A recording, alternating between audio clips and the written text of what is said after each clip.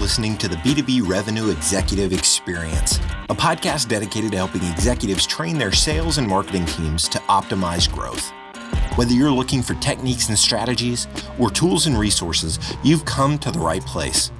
Let's accelerate your growth in 3, 2, 1. Welcome, everyone, to the B2B Revenue Executive Experience. I am Carlos Noche, and I'm joined by my awesome podcast partner, Lisa Schneer. Say hi, Lisa. Hey, everybody. Welcome to the show. Today, we're talking about AI. Yep, that hot topic, artificial intelligence. But I'd like to focus on AI from a business perspective. What are some of the best practices? What are some of the risk factors? And what are some of the unintended consequences?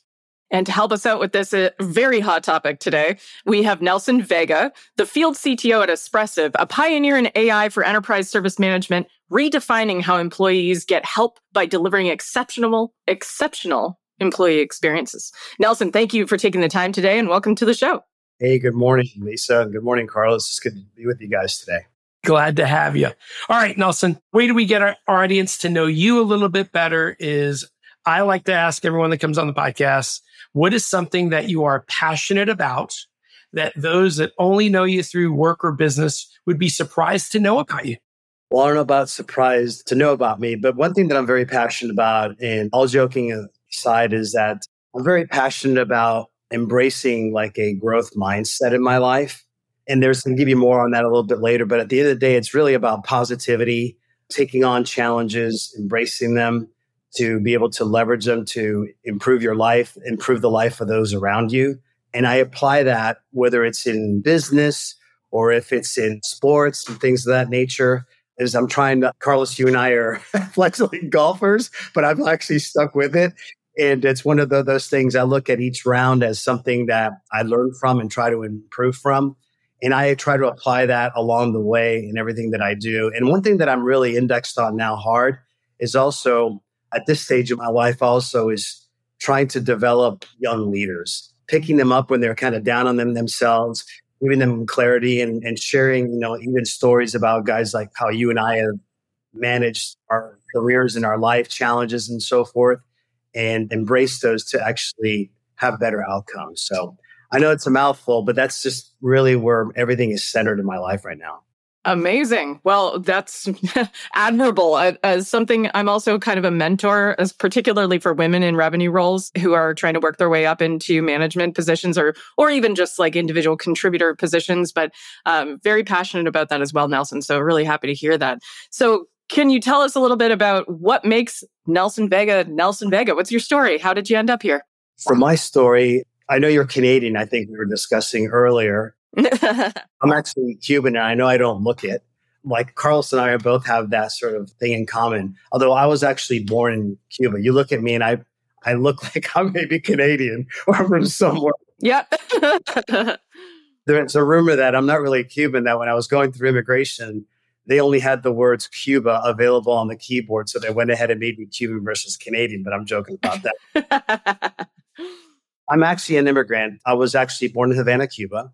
And I came over as an infant, and I've had that experience in my life where I grew up, when I first came over from Cuba, I lived in New York City, very, very close to Yankee Stadium. I didn't know it because I was an infant, but I lived basically among Latinos, immigrants from places in Latin America, as Carlos's parents also experienced, as we live among each other because it's easier that way. But I lived in New York City as a young child, eventually moved to Southern California for a couple of years, which did a lot of shaping in even the way that I speak, because I actually didn't even speak English till I was around 5. I had broken English. I kind of remember showing up from New York City down in Southern California, towards California, for those of you that are familiar with SoCal. And I remember not really being able to communicate very well in English. And I had all these tall, blonde California women looking at me like probably wondering, is he kidnapped or what's his story? He's blonde and he has light eyes and he can't speak English. And I was sitting among immigrant children that were learning English, and they taught me English, or so I learned the English language really and how to speak it properly in Southern California. And then I eventually moved to Miami like most Cubans do. And my formative years were really in South Florida, in the Miami area and various areas there. After I graduated high school, I enlisted into the US Navy, which I think is one of the more impactful things that I did in my young life. The Navy has a tendency, or the military in general, but I'll just speak to the Navy, is to have a tendency to shape you in the way that you think, the way you communicate, resiliency, communication skills, learning, and also leadership skills. They teach you how to not only be led, but become a leader and a developer of talent within your ranks. This is the way it works. You start here, and then as you go up, your job is not only to do your job, but to create others that can do the job. And I think that played well into as I transitioned over into my civilian life, where I started in the field in the technical side of the business and hardware, and then transitioned to software. And that's where Carlos and I met. We were both sales engineers at a CRM company, Clarify, that was eventually acquired. But I've been in various roles, whether it was technical roles such as the developer, a very bad one, by the way. It's why I didn't stay as a developer. Sales engineer. I was also in sales, operations, customer success. Eventually, I was the COO of a software company. I was CTO of a software company. And I purposely put myself into those different roles to be able to experience all those things and continuously develop. I didn't want to be just in one swim lane, whether it's sales engineering or sales, whatever. I wanted to be able to experience different things just to continuously challenge myself and continue to learn the industry. I don't know if that's what you were looking for, but that's really the story. Definitely. That's a great story. Yeah, like Nelson, I learned how to speak English at age 5 in New York, but my ex-wife would say I still haven't mastered it. So I'm working on it. And hey, folks, Nelson is one of my dearest friends, a mentor.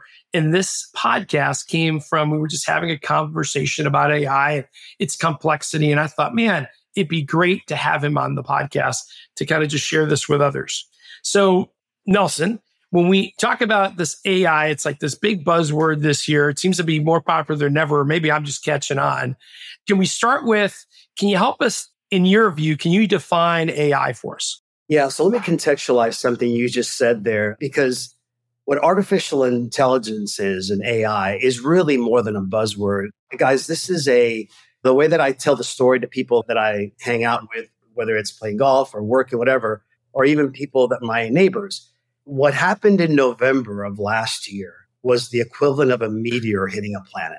And I'm not overselling that. I think that the impact of a technology and its ability to ripple through society, business, and just things in general in such a short period of time, I think there's nothing that I've experienced in my life that has been so powerful. I've heard some people say, oh, web, no, this is like the web. No.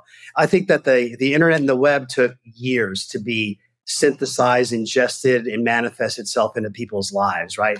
The people that even learn how to get on the internet, right? Artificial intelligence, you don't have to go looking for it. It's finding you, and it's being thrown upon you, and it's impacting people in a much, much quicker way because businesses are embracing them and imposing it on their people or allowing their people to leverage it, but also society in general is being impacted by it in good ways and arguably in some ways very, very, very in a negative way. So back to artificial intelligence, right?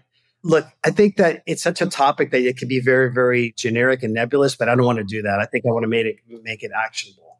So as AI relates to the topic that we're talking about, guys, I think that we need to further define it to generative AI. So generative artificial intelligence. And let me just try to demystify that for you. Really what generative AI is all about, it's really about the algorithms that are being used. And there's different algorithms used in different elements of AI. But let's talk about generative for a second.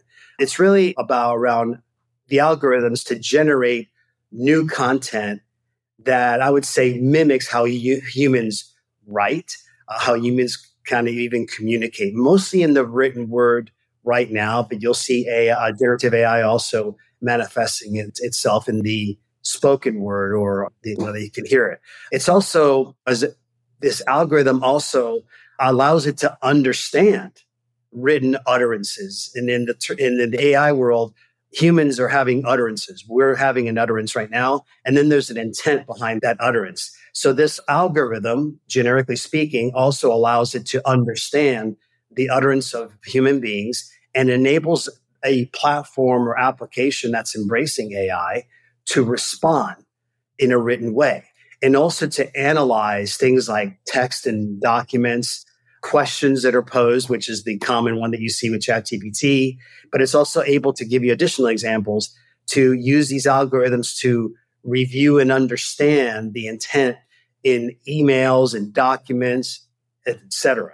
And then also generative tools like ChatGPT and GPT-3, which is the algorithm behind it, has really transformed the way that sales teams are now approaching day-to-day tasks. There's a lot of promise behind it, but so let's talk about the element of generative AI versus just generic, because I think that that's the one, Carlos, that is really the most impactful today as it relates to the functional teams that you interact with. Perfect. So where do you think we are, Nelson, in the evolution of AI? Are we early, we mid, we late? How much of this work happened before it was publicly known? Oh my God, there's decades of work that preceded all this, right? Again, I'm using November of last year as that moment for that meeting with the planet. It's been decades of research and incredible work that's been done by data scientists, computational linguists, engineers, you name it. Where are we?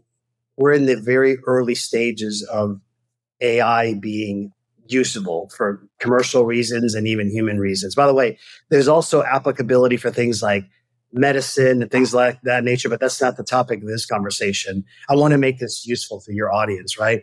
So, Lisa, as it relates to the world of AI today, it's very much an early stage. And by the way, I want to introduce another kind of concept and way to look at this is we look at AI as artificial intelligence, right? But Carlos, when you and I were speaking the other day, you were saying AI comes off to some people, maybe even the majority of people, as a threatening thing. Is it going to take my job away? Is it going to make me less useful or less important to my company or my role or whatever? I want you to think about AI in a different way so you'll embrace it from a mindset perspective. Think about it instead of artificial intelligence as augmented intelligence. Carlos, you actually gave me a great example when you were talking about a co-piloting sort of concept, right? And I know I keep referring back to this conversation we had, but that was a catalyst for all this, right? But so think of it as augmented intelligence. So even things like Google Maps, right? It's making you more intelligent because you're able to focus on driving to a location instead of having to figure out the best route. AI is figuring out traffic patterns, the fastest route to a place. So it's making you a better driver, arguably, right? And AI is going to make you a better business person if you embrace it. Yeah. So it's the way I'm trying to wrap my own little head around this thing is, and I know it's a lot more complicated than a calculator, but hey, calculators did not make us forget math. It's a tool that's allowed us to do much more complex math much faster. And if we can think of AI as being, like you said, something that's going to help us get through decisions, analyze data faster, like Copilot, I think it's a much more positive way to look at it versus, oh, great, now no one's going to hire me to do addition and subtraction, right? The world's kind of changing in that way. Is that a fair way to think about it? Absolutely. I mean, I think it's going to make you run, as I like to say, make you better, faster, stronger if you embrace it and if you learn how to use it effectively, right? If you are intimidated by it, push it off to the side, you don't want to learn about it, it's definitely going to be a headwind versus what it really should be, which is a multiplier, a force multiplier for you. Think about this. I mean, it's a really bad example, but I'll give it to you. Before cleated shoes were invented, how fast were athletes, right? Now, obviously, there's multiple dimensions of why athletes are faster today. But if the advent of just even the sports shoe is making the athlete be able to run faster, jump higher, do things that before cleated shoes were a thing, they were not able to do, right? So anything that you can do to leverage or augment your intelligence is going to be helpful. So you've got to embrace it. You've got to have a mindset that it is going to be a force impact multiplier for you. So if we take that one step further and say, what are some practical uses of AI at this level in business today? Because we're seeing all kinds of different things coming out on the internet, but where do you feel like people should really embrace this? Yeah. By the way, I was just at a conference where this was one of the key topics, one of many, by the way, was an AI-focused conference of C-level executives. But let me just give you that list, Lisa. That's a great question, actually. So what are some of the practical use cases today with the level of where the AI is today and as it relates to business? Like I'll give you a list. I think sales and marketing, definitely. Why? Because in sales, there's a lot of content creation. You're sending emails, you're receiving emails, you're writing product descriptions, you're writing case studies. So sales and marketing is probably one of the key areas. Legal. One of the things that I'm seeing is that, remember how you used to get red lines back from a customer or a customer gets red lines from you? You can actually use AI to analyze before and after states of contracts, and also with specialized models, have a large language model focused on legal areas to be able to surface to you maybe key things that are missing in a contract that you might want to include, around things about like liability and things of that nature, property rights, things of that nature. So legal is an area that you can accelerate things. Remember how things used to get backed up in legal? Now you can have a cyber legal sort of agent that'll go through and accelerate that process. Service management, the area that I'm very, very focused in, is knowledge worker support. So AI is being used by our company to help our customers be able to shrink the mean time to resolution. You have a problem with your laptop, your VPN, or what have you. You need a piece of software provisioned. Companies like Espressive that have not only AI but automation are able to quickly deliver that and give productivity back to those users. And instead of waiting in line or waiting for IT, or worse yet, you give them a how-to document how to do it. Can you imagine Carlos trying to load software on his laptop? I don't know. I don't think I'd want that. No, terrible. So human resources. How many times have we had to wait in the past to, hey, I have a question about benefits or some sort of company policy. You have to go find it or worse yet, email somebody. Now with AI, it'll respond to you with the latest and proper policy response based on not only who you are, but where you're located. So these are things that AI is able to do. And then the last one that I'll mention, because it's a mouthful, is even sales operations. Sales ops can benefit immensely from AI because of just sales ops has gone to rev ops now, right, Carlos? So there's a lot of things that rev ops needs to do: provide insights, provide some sort of forecasting accuracy, and things of that nature. AI could be that brain that can help you analyze a pattern. In Q2 of last year, our booking pattern looked like this. Now my booking pattern it's early in the quarter. Is this going to be like Q2 of last year, which is something that you always forecast? AI can help you do that instead of relying on your gut or, in the past, it's always been this way. It's analyzing data that is really driving those numbers that give you a more realistic perspective. So now we've got to say the bad word, because we got to ask you about what does this all mean for data privacy? Well, so it's not a bad word, and I'm glad you raised it, because data privacy is absolutely something that we should think of anytime. You don't want any unintended consequences, right? So I'm going to try to keep this in such a way where it's consumable. So, and I'll give an example. So data privacy, yes, top of mind concern. You should be concerned of it. If you're an executive embracing AI and you don't think about it, you're missing something that could potentially be very detrimental, not only to your people, but the company. So that's dimension one. So dimension two is, as you're leveraging tools, you have to be cognizant of where that data is being used and how it's being used to provide whatever benefit it is to you. So for example, if you sign up and you get a ChatGPT account, right, which is the most prevalent one, if you're using the public domain availability of that, there's a large language model behind that application. ChatGPT is the app. A large language model called GPT. There's 3.5, 4+ behind it. When you're conversing or interacting with that application, your data is now usable by them. It's being used to train that model to make it better, faster, stronger in the future. By the way, I don't know if you know this, but if you ask ChatGPT a question, it knows a response up to 2021. Did you guys know that? So I shared that with somebody the other day, and they go, I didn't know that. Like, ask a question. Carlos, you're a former tax guy. What are the 2023 federal tax rates? It'll tell you, I don't know. I've only been trained up to 2021. So it was trained using data. So when you're interacting with it, it's using that data to now do things. If you're providing it source code and asking it to help you debug source code, that source code is now part of what it's learned. It's part of its library, right? So if you have anything that you consider proprietary or sensitive, do not submit it to ChatGPT, right? Just as a general rule of thumb, okay? Like, hey, my credit score is XYZ and I live here. What do you think? Stand by. This could happen down the road. So what do you do about it, Lisa, right? You're saying, okay, great. Mm-hmm. So what do I do about it?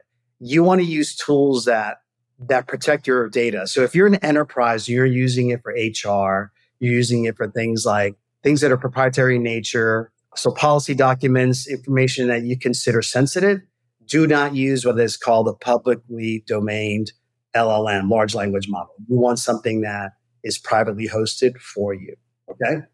That will avoid that situation. But if you're using generative AI for things like video creation, by the way, I should have mentioned that for sales, video creation, PowerPoint creation, as long as that PowerPoint doesn't have proprietary information, you're going to be okay using tools that are available at a public domain. Hopefully that wasn't too involved, but data privacy is a very involved subject. And these things are intelligent and they are learning from the data that you're providing for prompting. So if it's sensitive, keep it in-house. If it's not sensitive, you can use the public domain. I may want to go back to it in a second, but you mentioned going to this conference recently. Were there any best practices, examples of how people are using AI today that we can kind of learn from or be even amazed by? Yeah, so let me reshape that question a little bit, right? So why were they there? Why was there such a buzz? And by the way, the conference that I went to was hosted in New Orleans, and it was not a huge conference. But what I noticed is there was a very high level of engagement, right? It's not like they were avoiding vendors. And by the way, I noticed that I went with my CEO. So there was nobody there from quote unquote, where technical people are, right? My CEO is very, very technical. He's a technical founder. So what are some of the best practices? Everybody was looking actually for something very similar to the question like Lisa and you've been asking me. And that is, how do I use this technology to accelerate my business? And they are asking for, how do I introduce scale into my business? How do I do more with same? How do I do things quicker? How do I do things more effectively? How do I take somebody that maybe doesn't have great communication skills and make him a better communicator, leveraging technologies like this? So they're trying to see all the different dimensions of value or benefit that this concept of artificial intelligence can be leveraged in. Because it's not just one area, as I just mentioned. Remember all those functional teams that I just mentioned?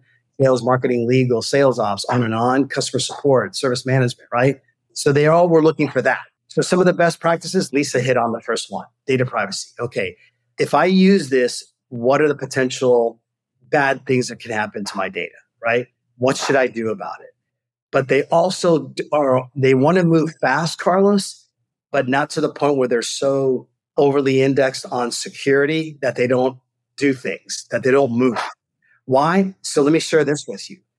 Everybody is under pressure by their C-suite, investors, CEOs, CFOs to embrace artificial intelligence. Like, we better have a plan for it.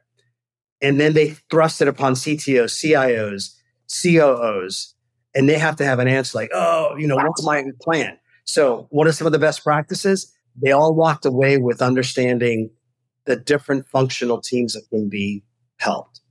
Secondarily, or what are some of the things that AI is going to help those functional teams are?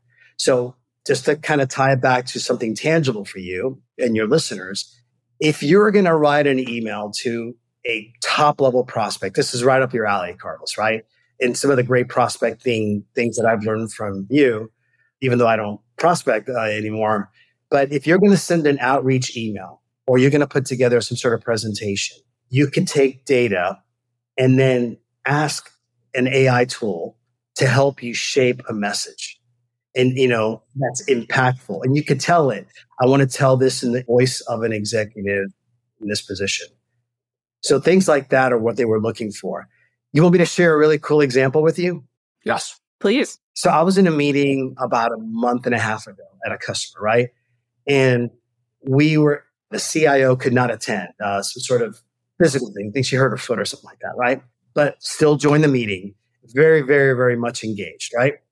We said, hey, let's record the meeting. Well, the people in the room couldn't figure out how to record the meeting, right? It happens, right?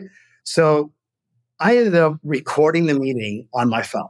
And I told them so, by the way. Recorded the meeting on my phone. So now at the end of the meeting, I have this MP4 formatted digital thing. In the old days, it was like before November, I would sit there and listen to this thing and transcribe the notes. Because during this meeting, check this out, the CIO gave her vision on what she was trying to do, the end state, and did a beautiful job of articulating it. Why, where she wanted to take it, more importantly, why, and the specifics of the swim lanes that she wanted kicked off, the initiatives, right? So all this was on this recording on my phone. I didn't have to transcribe it. What I did was I uploaded it to an AI tool that listened to the recording and then broke down and created a transcript for me the way that I wanted it. I wanted it bulletized and to surface key initiatives. Think about how much time that saved me. We have now taken that transcription. I was able to share it with the customer success team. We have now created a strategic plan for that customer, and we're accelerating through that plan. So think about what I just said there. I recorded something, AI transcribed it in the way that I wanted it, and not just like a court transcript. It surfaced key, to look for initiatives, benefits, and so forth. And it did. And I was able to share it with the team. And now we're well ahead of that, working on that plan that if I didn't have AI, I wouldn't be doing that right now. So, hey, Nelson, do you mind sharing us what tool you used to do that with? Yeah, I actually used ChatGPT on that one. And I also used another tool called Perplexity. Yeah, so those are just a couple of different examples of tools that I use for that specific. Now, so you bring up a great point, Carlos. All AI is not created equal. They're optimized for certain things, right? And there's a host of different tools that are optimized. Like, for instance, Microsoft's got embedded into their applications now, things that you could take just text and create PowerPoints from it, right? ChatGPT doesn't do that. If you go ChatGPT, you give it like a bunch of text, say, create a PowerPoint for me, it's going to say, I don't do that, right? Or something to that effect, right? Not in my job description. Yeah. Another great example that's hopefully it's applicable for your team, right? So remember, not too long ago, a lot of vendors were out there selling tools to create a video that you would send to your customer to make it personalized. Like, hey, I'm Carlos, and I'm here to help you out with your sales training and so forth, and make them more effective. You can now take tools like there's a company called Synthesia. It's kind of a weird name, but I'll drop their name. Doing extremely well. You could use this tool to just give it text. You write like a little script, give it to this tool. It will create a video using an avatar that looks very, very realistic. In fact, I was wondering if Lisa was one of those avatars a second ago. Good job, Lisa. So anyway, you can use Synthesia, give it a script, and it will, in a very polished way, create a video in seconds, right? And oh, by the way, let's say that you're prospecting to somebody who maybe is French or Cuban and speaks Spanish, or somebody in Mexico. This thing will automatically translate it correctly into that language. And by the way, you could change the avatar. Cool. Seconds. Let's be conservative and say, I could have hair. Minute. Yes, you can. And you can incorporate images and so forth. Guys, not too long ago, you'd have to schedule time, get a camera, and I got to redo it. It's created for you with just text. Okay. Amazing. Dark side of that is something called deep fake. Don't worry about that. But this is something, again, you always say, Carlos, give me something that my audience can use. Can you imagine trying to do an outreach video quickly to somebody and just writing something and then having something like Synthesia ingest it and then create the video, and you can now embed it? It's crazy. That's awesome. And it makes you more. Okay. So anyway, I don't remember the original question, but those are some tangible examples of how I've used it, how customers are using it. Like even Expressive, our customers now are not just writing knowledge articles, but Expressive now can, if Lisa calls up and says, I'm having trouble with my VPN, instead of her having to read like through a knowledge article, we know who Lisa is, and in terms of configuration, it can actually put up a video that'll walk you through the steps on how to resolve something. It would have taken us days, if not weeks, to create those. Now we just write the knowledge article, have it ingested, the video is created. Now we embed it into our artificial intelligence to resolve your issue. Yeah. And all of us who have had to call support for whatever reasons in the past will rejoice because, my gosh, there have been times when I was like, what do I have to do to get someone on the phone for 5 minutes? Well, it's always like this. So what we want to do is you don't have to go on the phone. You speak to our virtual agent or interact with them, and we try to automate the resolution rather than make you read something or watch a video. But not everything is appropriate for automation. So anyway. Right. And you mentioned something I just want to kind of circle back on before we try to wrap up, because we could talk about this forever, because Carlos and I both find this fascinating. And you mentioned how it's important to have a plan internally. Like, how are you going to roll out access to AI? Like, how are you going to use it? And we don't want to skew too far to the negative, but what are some of the short-term risk factors that people should be aware of? Like, we've heard of companies actually shutting down access to ChatGPT until they get this plan in place. So, like, what would be some of your recommendations for you're just starting to explore this? What do you need to think about? That's a big topic. So let me quickly, you're absolutely right about some companies shutting it down. JP Morgan publicly said, no, none of this, because you can imagine in arguably the most regulated industry on the planet, financial services, ChatGPT being used for a number of things. Medical is another one, right? And countries, by the way, Italy is a country, said no ChatGPT. I think that they've since rescinded that order. But yeah, so there's been a lot of that knee-jerk reaction. And they've said, we need to figure this thing out. That's why they go to these conferences. Well, let me reshape that for you, Lisa, a little bit, right? So a couple things. And I'm going to borrow something my friend Carlos Noche is maniacal about, and that is start with a plan. What is it you're trying to achieve, right? What are the positive, desired business outcomes you want? Start with the end in mind. I want to improve this. I want to make my people more effective at doing outreach. I want to be able to be more effective at forecasting, analyzing data. So start with what is the business problem you're trying to solve, as opposed to buying a tool and then going, what does this thing do? So think like a business person, right? And once you understand what are some of the key desired business outcomes that you want to drive, then you go about looking at the different tools and platforms that are available there, right? And then also throw another lens on it and start by looking at what functional team you're trying to address. Because some of these things that I'm mentioning, some of these positive outcomes could be horizontal in nature and could traverse across multiple functional teams. So let me recap that, right? Number one, start with the end in mind. What am I trying to make better? And if you don't have any ideas on that, attend seminars, read articles about positive business outcomes that are being driven by AI. So now that you know, I want to be able to do that. Like I want to be able to have people find the latest HR policy, no matter who they are, where they are, and they get the right, accurate answer. That's a business problem you're trying to solve. That will take you into a process, say, what platform or tools or vendors or partners should I work with, right? And then lean on that partner. Always ask the question, how is this going to help me? When am I going to get the benefit? How much? What does that benefit look like? And then also ask the question, what are the risks involved if I use this? Okay. And then the last thing that I'll tell you, Lisa, and you actually kind of touched on it, whether you knew it or not, is also that you have to have a plan to roll it out. Carlos, how many times have we seen in our careers where people make investments in technologies and never realize the business benefit because they didn't think about how am I going to roll this out to the team? So you have to have an adoption program as part of your technology initiative. Like enabling the field to actually even use it effectively.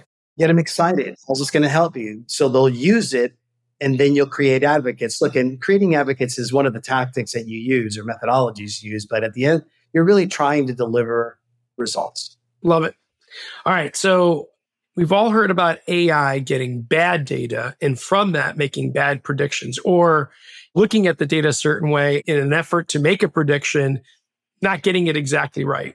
Nelson, what might be some of the unintended consequences in using AI and how do we try to avoid that, I guess? So really, really good question. Because remember that AI still can hallucinate. I know you've probably heard that term before, right? So just because you take something and you submit it into AI, using that example that I said about taking a recording and then having ChatGPT run through it and say, hey, here's what was said. I still read through it. I still reviewed it because if not, you're turning things over. So don't be lazy. I'll give you an unintended consequence that happened. There was a lawyer who used an AI platform that was focused on the legal to create a legal brief. It was very eloquent, but it stated precedents in the legal brief that never happened. Ah, That would be a problem. yeah. Yeah. So what I'm saying is, remember when I said augmented intelligence? I want to tie that back versus artificial intelligence. You still want to take a quick look at it. If you're writing an outrage email leveraging AI, you might want to proofread it before it goes out, right? Because it may be referencing things that either are not true, that aren't part of your story, or aren't applicable, or worse yet, appropriate, potentially. So that's one thing is by the way, you never use autopilot to land a plane, right? Pilots use autopilot for certain phases of the flight, certainly not landing the plane or taking off. So I'm drawing a correlation to that. Yeah, I'm laughing in my head because I'm not admitting that this happened, but like if you were translating, for example, a common word in SaaS companies might be churn. And if you just let something automatically translate for you, they might translate churn to mantequero, which is a butter churner. I remember that. Yes. And if you're tired and exhausted and don't read that over, that might be alarming when your coworker goes to read the slides in Spanish. I'm not saying that happened between me and Nelson, but it might, maybe. I heard. It's just a scenario, an example. I do remember that fateful trip to Venezuela you and I were taking there. And I was insistent upon having the PowerPoints in Spanish, and we were using dictionaries. Mantequero made its way into the PowerPoint. But yes, that's a great example, Carlo. All right, maybe nobody will get to this part of this. All right, hey, last question on AI for me is, do you see it having, and I can guess the answer, but it seems it's going to have a tremendous impact in what we do, especially in how we sell. What's your view? It's going to completely transform the way you sell. Just real quickly, kind of a lightning round thing. It will definitely help you collapse the amount of time to research things, right? You can go on tools like Perplexity and ask, I would like information, find all the references to Acme Horseshoe as it relates to their revenue goals or strategic initiatives that they've published. Let's assume for the sake of argument that Acme Horseshoe is publicly traded, right? AI can go out and actually find those points for you. You could say, and provide references where you found that. So researching prospective clients, learning about topics so you collapse the amount of time to learn about something. I think that's actually one of the best ones. The other one too is summarizing meetings and so forth, right? It's drudgery. People hate doing that. You can use AI to do that. And then that will allow you to pull in your other teammates and so forth, and also reference them when you go back to your customer and so forth, right? I don't know if you guys have known this, but like I think within Microsoft Teams now, if you have a certain edition of it, if you join a meeting late on Teams, it will actually catch you up on what was said during the meeting. Wow. It's AI. Yeah, that's one of their co-pilot features. So if I am a rep or somebody and I'm late to a meeting, I can leverage that instead of having to go, hey, I may have missed this. Well, you don't have to miss it anymore, right? You're being updated by the co-pilot. And I'm not doing a commercial for them, but I'm just, again, sharing actionable things with your team, right? Summarizing meetings, transcripts, and things of that nature. Being able to build PowerPoint presentations, Carlos, is something that companies are looking at to leverage more. I already gave you the video example of something that you could potentially leverage for an outbound. Product descriptions, things of that nature. Anything that's generative, anytime that you're writing something, you can leverage it. By the way, a very common use case that we use in our company is before we send something out, an email or something that may be strategic in nature, we'll run it through an AI platform to come back and say, evaluate this email and suggest changes, right? And you could say, I'm reaching out to a high-level executive in the tech field. Those are all called prompt engineering, by the way. When I say all those things, that's called prompt engineering. You get in what you get out what you put in. So there's another great example. I mean, Carlos, we can go on and on about the way it's going to happen, but again, a rep being able to forecast their numbers more effectively using analytics versus guesswork, right? Hope casting, as you told me, right? But also for executives that are just trying to, again, make their teams more effective. Anything that you can remove out of a revenue capturing person's way, you're giving them more time at bat, right? More face time, more ability to deliver value to a customer. And by the way, it's going to make your customer facing people have higher value to their customer because they have insights rather than just a bunch of data. So, and this is a very, very deep topic, and there's so much that we can talk about there, but I'm just trying to provide tangible examples for you that you can use this as a way to go on and learn more. That's awesome. Some really great examples there. And of course, with what Carlos and I do for a living, I think immediately of mutual success plans or plan letters, because that's one of the things that we come up against is, oh, I've got to summarize this meeting and put it in a mutual success plan. That's going to be so much work. Well, guess what? Click, click. Yeah. Yeah. Again, so look, get familiar with prompt engineering a little bit. I know it sounds kind of geeky, but it's really because everything in this world now around AI is geeky for now. It'll transition. But how you ask a large language model, which is the technology behind AI, a question will directly result in the quality of the response that you get back. Makes sense. Just think about this. How do I get from Atlanta to Daytona Beach? You ask somebody that, and they may give you, I jump on this road and that road. Say, look, can I get directions to go from Atlanta to Daytona Beach where I avoid tolls, police, and I'm leaving at this time of the day, right? It may tell you to go around Jacksonville versus through Jacksonville, right? That's prompt engineering. Very cool. Very cool. So I got to ask you, usually there's a couple of questions we ask everyone at the end of our podcast, but I'm going to change one a little bit because as someone who's been an executive for years, you get prospected to, but now with the rise of AI and how it's changing the way we sell, are you able to tell when you're getting an outreach from a human or an AI tool? Yes, not always, but yes, it's almost like a baseball player being able to recognize a pitch, right? Yeah. If you're focused on it. So a couple things. First of all, let's say the average SDR, not all, but a lot of SDRs are young, right? They're new to the game. And if they're extremely articulate in their writing, it's usually an indicator that something helped them be a little bit more articulate. So that's one thing. By the way, I got one the other day that was actually pretty cool. They told me it was an AI SDR prospecting. Okay. And then they said, I am a AI-driven SDR, and I'm making this outreach to you. Here's what we do and how we believe we can help you. Imagine if you could leverage this technology in your outbound, how you could scale and be more effective. I thought that was pretty clever. By the way, they're totally calling on the wrong guy because I don't know anything to do with sales. When somebody missed the mark there on their analysis part when they were targeting, right? So, hey, that's awesome. I learned from it, but I have nothing to do with revenue capture. So good luck. But I thought it was clever. Yeah, I appreciate the transparency behind it a little bit, right?